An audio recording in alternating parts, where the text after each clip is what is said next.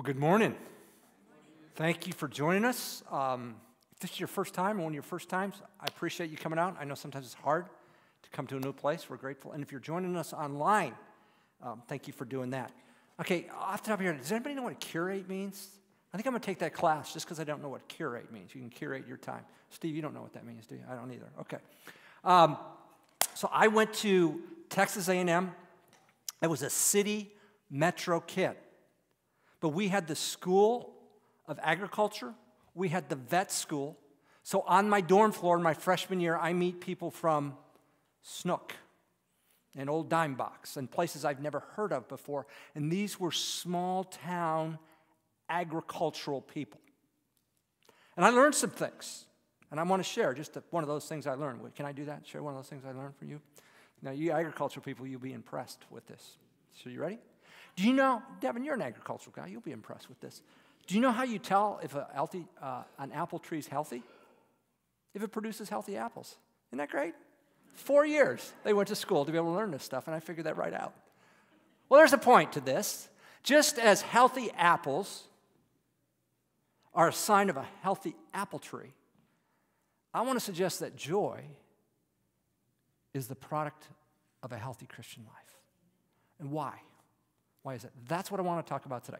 So if you got a Bible, if you'd open that to Psalm 126, we're going to go all the way through this this chapter, asking this question: why is joy the product of a healthy Christian life? So we're in this series entitled Hope Again. We just started by saying, if we have hope, we can keep going. If we lose hope, there's nothing left. And we're looking in the Psalms from now until Labor Day just to see that there's a reason to hope. I suppose every sermon I do, I lean on the insight of others, commentators, scholars, but never more so than this sermon. So in 1985, I was in my first full year of staff with Campus Crusade. I was in Fort Collins, Colorado, living with a bunch of guys, and I walked into my roommate's bedroom, and I looked on his bookshelf, and there was this book entitled A Long Obedience in the Same Direction by Eugene Peterson. And what he did was he took a chapter, 15 chapters, he looked at Psalms 120 to 134, the Song of Ascents that the Jewish people would use when they went up to Jerusalem to worship. And I thought I'd read a chapter, and I read the whole book like that. I was just drawn in. And that book really kindled my love for the Psalms, and shortly after that I started to read 5 Psalms and a proverb a day, which I still do most of the time. But I was drawn to that book, and particularly what he wrote on this Psalm, Psalm 126. And a lot of it has to do with my personality. I am a person who catastrophizes. So something gets going, and I imagine worst case of what can happen, and I stay fixated there. And I get stressed and I get worried about it, and it usually never happens. And it drives my wife crazy. She's one of these steady people. And she says to me, Andy, explain to me the problem here. Babe, don't you see what can happen here? No, I don't. I really don't. But I am drawn to this psalm because it talks about joy, that no matter where God is, what's going on in our life, God is there and at work in it. And so that's where we start in Psalm 126, verses 1 and 2.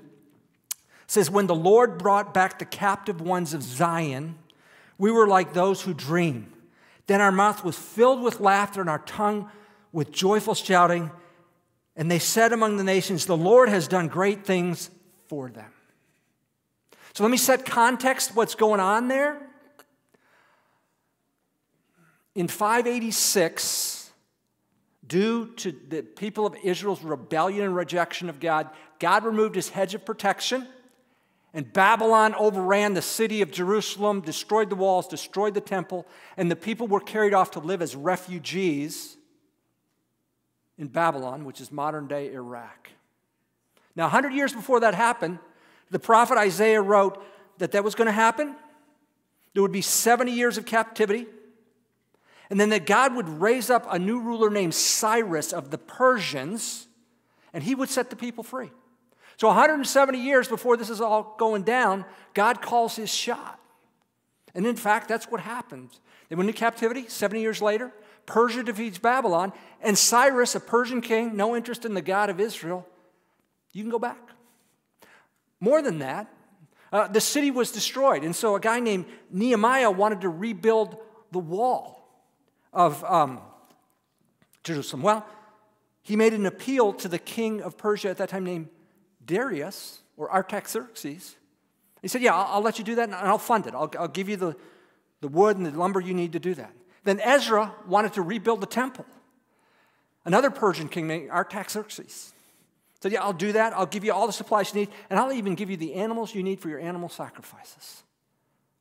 And so the psalmist is looking back on that and thought, we were 70 years with no hope. Then God, according to Q, changes who's on the world power, brings in this guy Cyrus, he lets us go, and then he raises up these two other kings that help us rebuild our wall and rebuild our temple. We look back on that and we rejoice. God's big. He's done great things in our past. So Eugene Peterson wrote The Message. Some of you know it's a translation, modern day language. I think Peterson has a gift for words. I wanted to show you how he wrote Psalms 1 and 2, or how he translated it. It seemed like a dream, too good to be true. When God returns Zion's exiles, we laughed, we sang, we couldn't believe our good future. We were the talk of the nations. Here's what they said. Here's what the surrounding nation says. God was wonderful to them. They saw it, even the foreign nations. So, man, that God was something. But that's not just kind of a one-off on how God works. That's God's M.O. There's a guy named Joseph. He's one of 12 brothers. His brothers were jealous with him, and they sold him into slavery, and then he started to rise, but then there was a false accusation against him, and he ended up in prison, and God works through that and brings him to where he's the number 2 man in all of Egypt. And there's a famine, and the house of Jacob is starving, and, Joseph is God's provision. And then, they end up in slavery, and there's this guy, Moses, who's a little impulsive, and he kills somebody, and God says, you need some time to bake, so you're 40 years in the backside of the desert. He says one day, Moses, you're the man, and I'm going to have you lead my people. Moses said, man, I got no credibility. I got no degree. I got nothing. No, just go with me here, Moses. And God works through him miraculously, 10 plagues, and leads the people out of slavery after 400 years. Bang, God shows up. And then there's this guy, David. Time for a new king, and Samuel comes, and he says, Jesse, let me see your sons. And there's 6 of them. No. Is that it? No, there's the shepherd boy. We didn't even bring him in. Go get him. David, the shepherd boy, would take Israel to the heights. That's how God works, man. If I went off to college, I had no idea, ever, I'd be a pastor. My freshman year, I come to faith. I get a chemical engineering degree. I don't know what I want to do, so I go to graduate school. And as I go into graduate school that summer before, I got a job paying me $2.50 an hour. And I hear they're hiring teaching assistants to teach Fortran. They don't even teach that language anymore, for $600 a month, be about $7.50 an hour. So I think that'd be a better job. So I apply for it and I get it. And they meet Monday and Wednesday with the prof, 60 of them, then 2 with me on Tuesday and 2 sections of 30. And I think, I kind of like doing this. I think it's going pretty good. And a couple of students say, Andy, you're the one that really taught me this class. Okay. End of the first semester, I'm in the graduate student office. I'm getting my stuff, and here comes Dr. Richard. He's the prof I worked for. He says, Andy, I just looked at the course evaluations. There's nothing about the TA, but 3 out of 4 students mentioned you. I got affirmation. Teaching might be my thing. I thought about being a university professor, but nobody wants to do that. So I went on staff with Campus Crusade and just kind of left that in the back. 3 years I'm in Fort Collins. There's no staff in Greeley, which is about 40 minutes away, so I started doing it. I'm the only one that can give the talk. About a semester and a half in, my boss, the area director, said, has anybody told you you have a gifting in this and that you should develop this? No, nobody's ever told me that. Well, there's a seminary in Denver. You might want to start thinking about taking a course a quarter. So that's what I did. Last piece of this picture, I hired on at Berean 21 years ago as a singles pastor. They've already got the guy in place to launch this church. Well, it doesn't work out, and I end up being that person. My point, I look back at me and I laugh.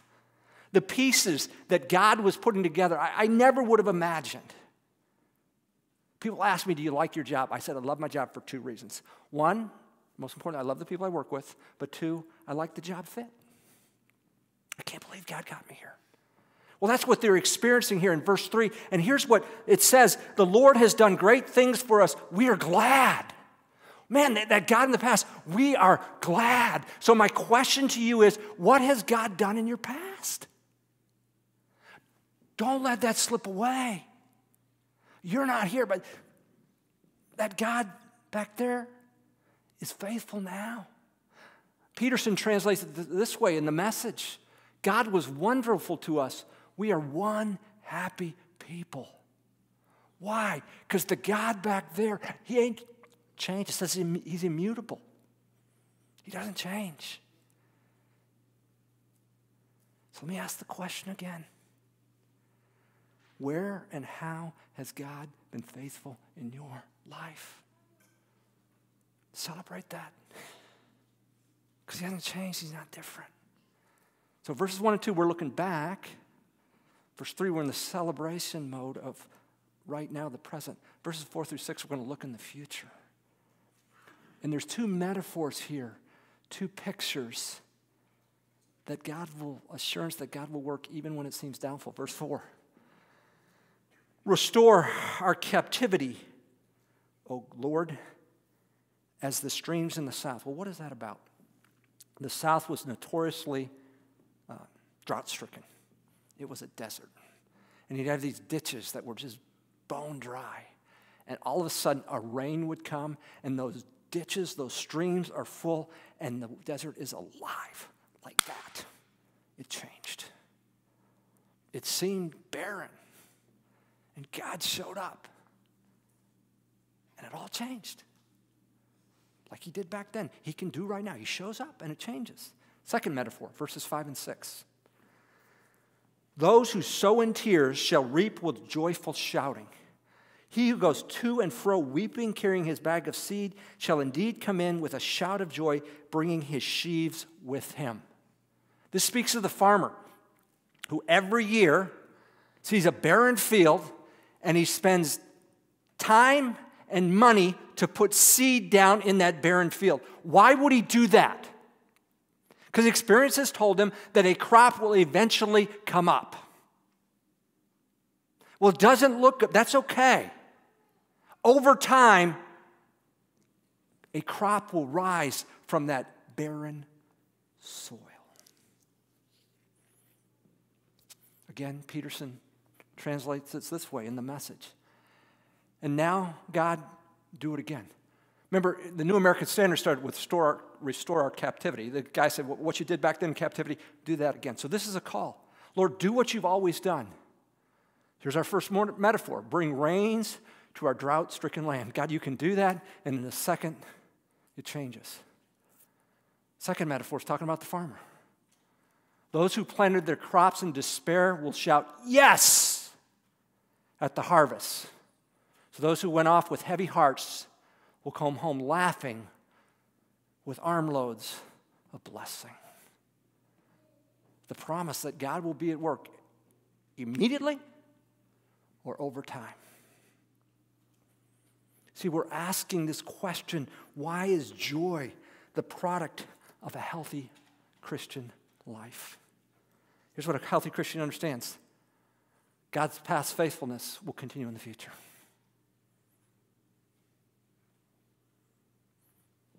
The God who was faithful back then will continue to be. But Andy, you don't understand how dry it looks. You don't understand how barren. I get that. I don't. But God's bigger than that. He's certainly above that and capable of working.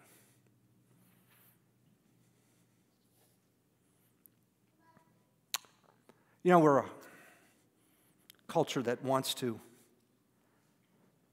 somehow rid ourselves of pain, of suffering. And what can we do to get around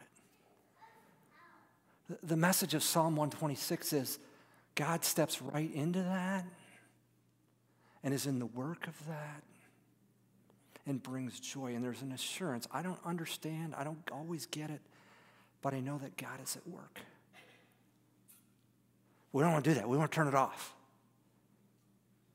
So what do? We have a vacation. No, let me tell you, my wife and I went on vacation together. We went on vacation with our boys. I'm not against vacations. But at best, you get 6 weeks a year, maybe 8. If you take all 6 or 8, that still leaves 44 weeks that you've got to face it. You got to come back to it. My dad always fought with his boss, and we would take these longer vacations, and near the end of our vacation, you could see his mood turn sour. He's going to have to go back to it. Nothing wrong with the vacation, but that doesn't get us away from the pain. So how do we fill this void? We want to reduce pain, so we numb our nerve endings, so we don't feel. We get busy. We drink. We want to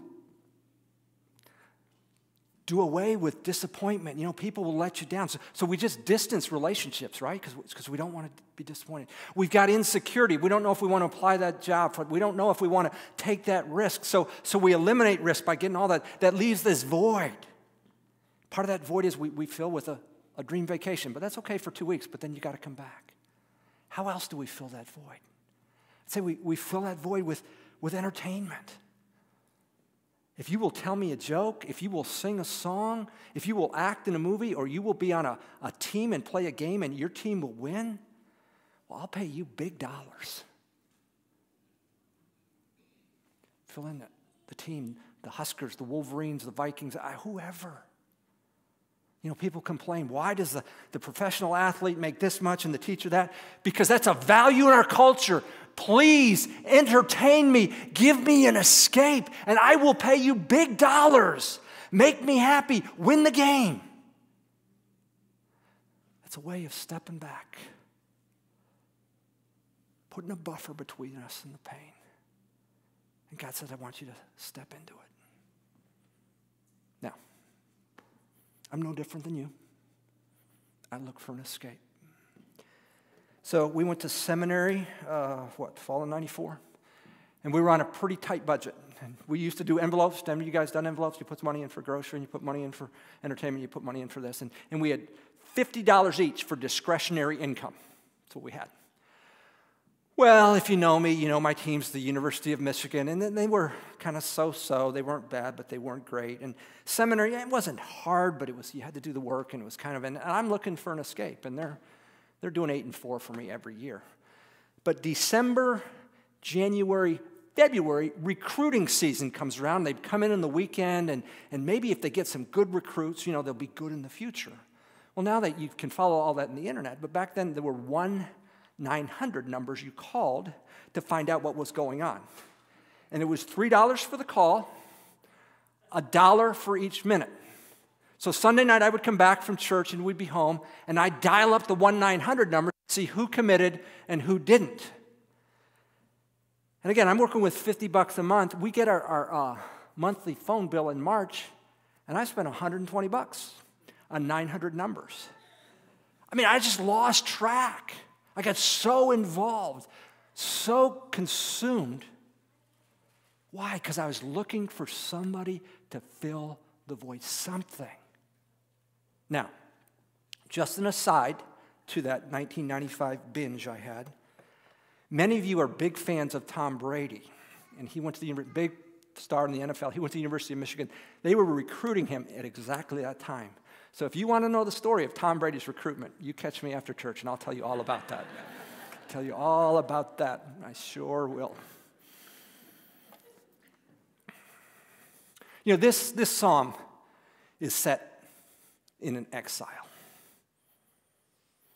We're returning from exile, the pain of living as an exile. Do you know we as followers of Jesus live as refugees? We live in exile. It says our citizenship is in heaven. We got a different value system. We got a different. And several of us have been involved with a refugee family. We're coming alongside an Afghan family that served the U.S. cause during the war, and so when the regime fell, they had to get out. And so they have been dealing with things like a refrigerator that doesn't work, an air conditioner that goes bad. A bunch of people have been involved in this, but one person who's been running point on this is Chris Eubanks. Well, their little boy, they have 4 kids, their little boy, their 3rd kid, started eating paint chips, and he ended up with lead poisoning. He had to be in the hospital. And so Chris is sitting on the floor eating meals with that family while their kid is in the hospital and helping them navigate, how do you do a refrigerator? How do you do an air conditioner? How do you deal with medical people? There's dental appointments. And people are invested in helping this family. But it's interesting to see it through their eyes. I got a small picture of that. My wife is an English language learner teacher for Lincoln Public Schools. So for the month of July, she has gone in and spent an hour a day with them. And I went with her on one lesson, and the lesson was, I like to, and then she had flashcards. I like to sing, and then they practice. Say, I like to sing. Then we practice a question. Do you like to sing? And okay, we're going to take that question. I like to eat. Do you like? They're 40 years old. And they're disoriented. They're confused. They're overwhelmed. As you follow Jesus, do you understand? That's a bit of us. We're living in a place that's not our home. There's a value system that's very different than ours. So we're going to be overwhelmed. We're going to be confused. We're going to be disoriented. And our tendency is just to step back and get that buffer, right? We're going to numb the pain. We're going to fill it. We're going to get entertained. We're going to do this. But God says, no. I want you to step into that because I'm going to be with you. Remember, I was with you in the past. I'm with you now. And that's ultimately, God's faithfulness is ultimately seen in Jesus. Here's what Romans 8 said about him. Talking about Jesus or God. He who did not spare his own son, that being Jesus, but delivered him over for all of us, how will he not also with him freely give us all things? Jesus will not hold back. We have reason to hope again in the midst of that suffering. Well, what does Jesus know about suffering? What does Jesus know about? Well, he actually knows a lot. Thank you for asking. He lived among us, and he died a death he didn't deserve. Here's what it said about it. Fixing our eyes on Jesus, the author and perfecter of our faith. Now look at this. Who there's our word, joy set before him, endured the cross, despising the shame, and sat down at the right hand of the throne of God. There was nothing enjoyable about the cross for Jesus. It was painful. It was humiliating. He took on the sin of the world, but he considered it a joy. Why? Because he knew God was at work in the midst of that and would redeem that, and he sure did. Jesus rose from the dead Sunday morning, purchased our salvation. It says throughout eternity, every knee is going to bow and every tongue is going to confess him as Lord. We follow him who found joy in suffering. So here's what I want to ask you to do for a minute. Would you look back right now? Where has God been faithful in your life? Where has God showed up when you needed a job, when you didn't know if you could have children, if you didn't know if your kid was going to respond, if you didn't know if you could? Where has God showed up? You got those things? He doesn't change. He doesn't change. He'll be faithful in your future. We need to grow in our understanding of that. We need to grow in our knowledge and understanding of Jesus. The more we know him, the more we will trust him. That's why we're asking you to be in the Bible every day. That's why we're asking you to cultivate this relationship with God. You will begin to understand he was faithful then, will be faithful now, and in the future. So 4 or 5 days a week, I do these high interval intense training classes. And so it was Monday of this week, and I walk into the YMCA, and there's a bunch of women sitting around, and what's happened is the lifeguard hasn't showed up, and they have a water aerobics class. Well, 2 or 3 of our regulars know some of them and say, oh, man, you got to come in and try a class. You ought to come in and try a class. Most of them did, but a couple thought, okay, I'll do it. And in this class, we're 50 minutes, we're up on a step, and then there's 4 2-minute periods. She jacks up the intensity, and so we're in the middle of that first thing, and there's mirrors all around the room, and I look up, and those 2 new people are back in the corner, and they just stopped. And they're just trying to catch their breath. And I remember that. First time I was in a class like that at 30 minutes, I'd left the class and went and sat on the counter in the boys' bathroom just to catch my breath. But I thought of these women. I thought, if you will stick with this, it won't always be this way. You can grow into this exercise if you will show up regularly. What's my point? The Christian life offers that same kind of growth, but it's not an exercise class. It's intentional time getting to know Jesus. Getting to know him will bring joy, because what we'll come to understand is that he who was faithful then will be faithful now, and no matter how desert-stricken, no matter how barren it looks in the future, we can trust him then.